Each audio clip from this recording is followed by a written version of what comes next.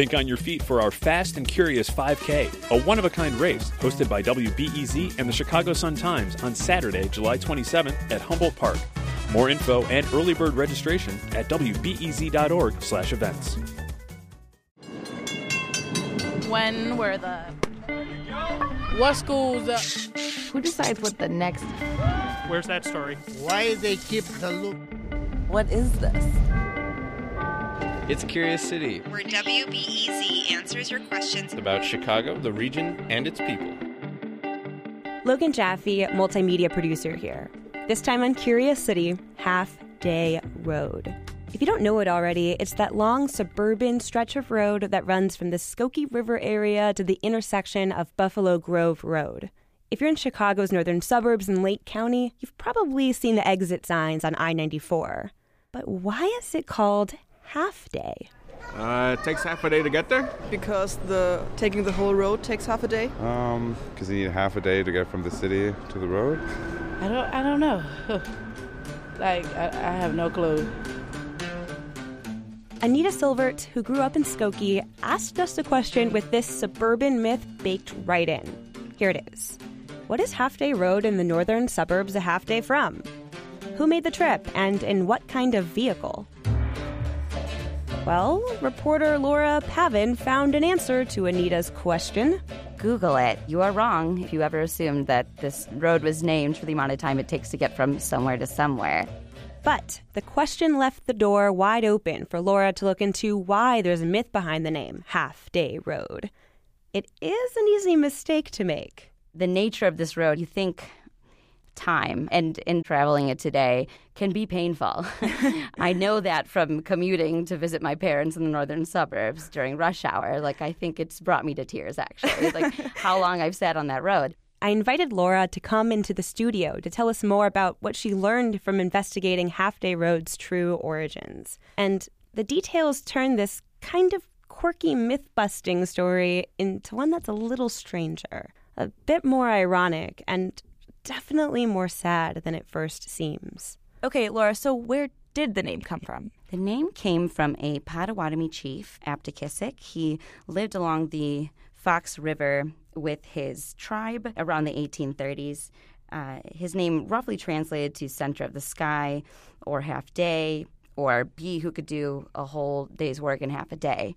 Turns out, he made a strong impression on the first white settlers in Lake and DuPage counties. So Aptakisik was known to be very welcoming to early settlers. There were a couple examples I found in my research. One was Henry Blodgett, who was the son of a DuPage pioneer.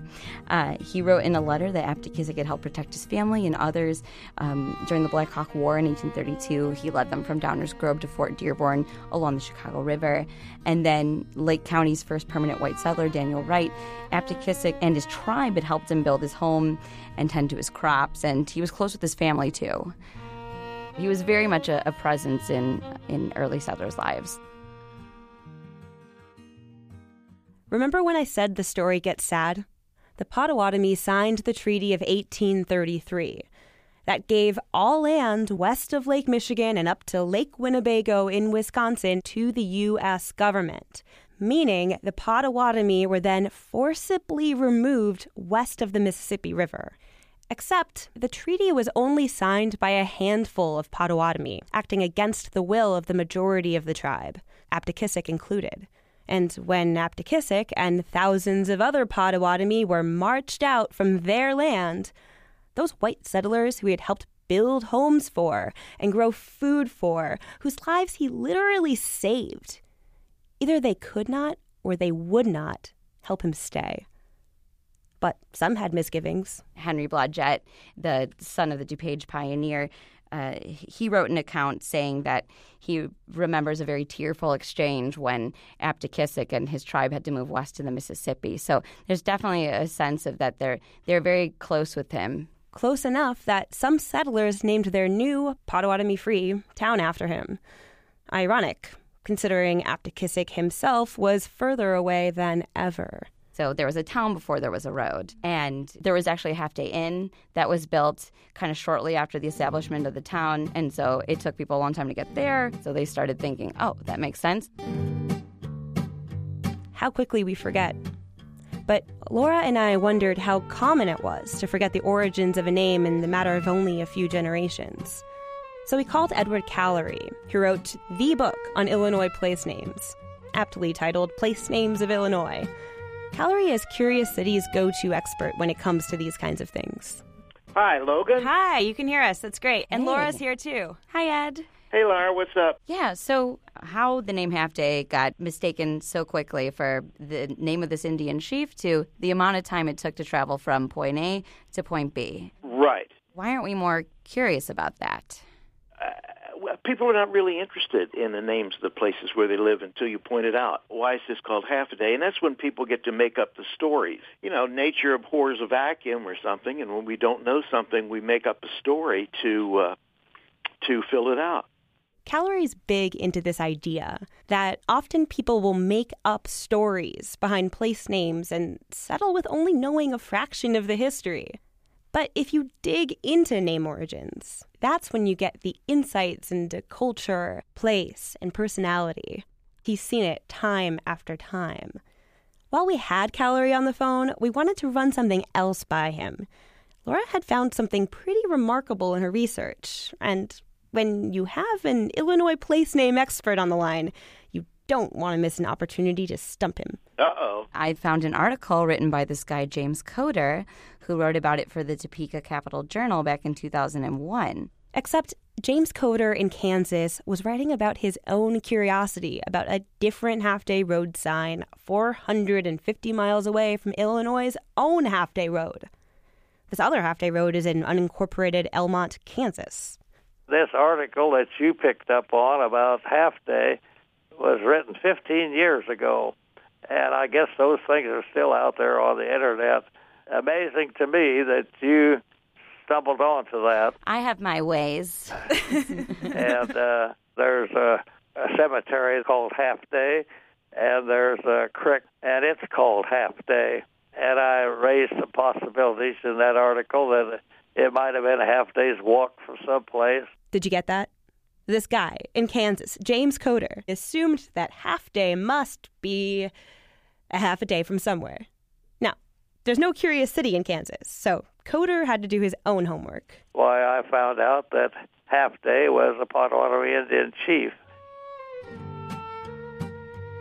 The common idea is that Chief Half Day and his wife and daughter walked up the Half Day Creek from their residence, and that they hunted along there, and so consequently someone started calling it Half Day, and it apparently stuck.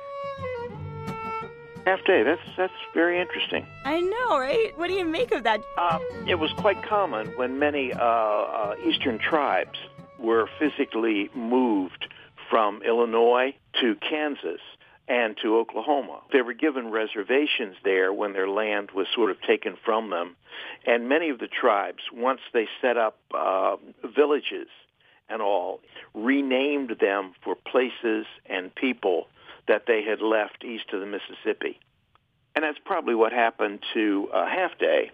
Well, actually, we found out that Aptekissic himself moved to Kansas. Oh, okay. That's what Coder told us, at least. I've been to his grave. He and his wife are both buried along Half Day Creek, and it's just in a field now. It's not marked. I was not aware of that, and I appreciate that information. Yeah. Yeah, so I'd be interested in reading his article. So it just seems odd to me that it would happen in Illinois that a town would name themselves after a departing Potawatomi chief, and then it happened again in Kansas. What do you make of that? He was obviously known to European settlers in Illinois, and he may have been known to European settlers in Kansas as well. He was a local. So people and settlers wanted to, give some kind of recognition to the fact that he was a local leader. So he's basically a local twice. Yeah. Right, and he was a local personality. It seems Aptekissic himself was kind of an extraordinary person, and that he seemed to be leaving these impressions in Illinois and definitely in Kansas. And it seems like what you're saying is that, the names that we choose for ourselves or for our communities tell us something about our own ourselves or how we see ourselves. Oh, absolutely. So the last question we have for you is, should we be more curious about the names of places where we live? Interesting question. And I will ask you one. Are you curious about what your given name means? Logan? Logan, yeah. What does all this personal stuff have to do with the question that I asked you about place names and whether we should, be curious or care about them? Like, I want to know the link here. Right. Most people are no more interested in the name of the place where they live than they are about their given name. Does it matter, where your ancestors came from? No. But on the other hand, I think your heritage is a little bit richer if you do. It adds a great deal of insight into who you are and where you came from. Does that make some sense?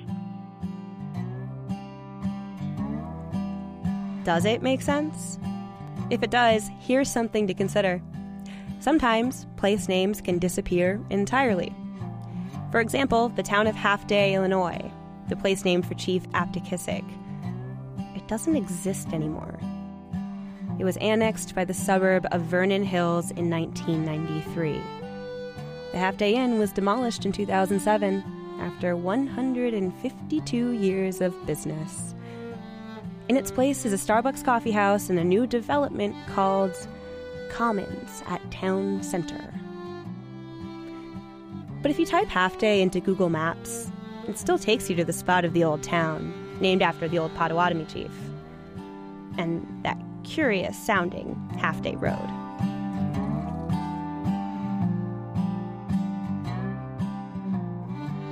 Thanks to Laura Pavin for reporting this week. I'm Logan Jaffe. If you want to read Coder's article or learn more about Chief Aptekissic, go to wbez.org/Curious City. Support for Curious City comes from the Doris and Howard Conant Fund for Journalism.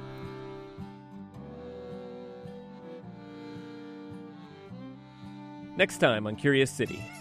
Nothing says Chicago like Casimir Pulaski Day. But who was Pulaski? This was a dashing young officer who he's good looking, he has a mustache. That's next time on WBEZ's Curious City.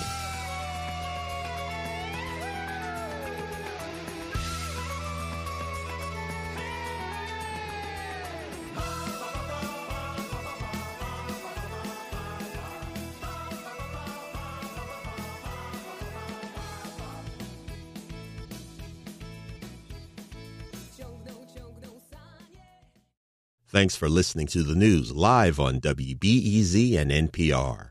The WBEZ stream sounds great in the kitchen on your smart speaker and anywhere on the WBEZ app. Listen every day.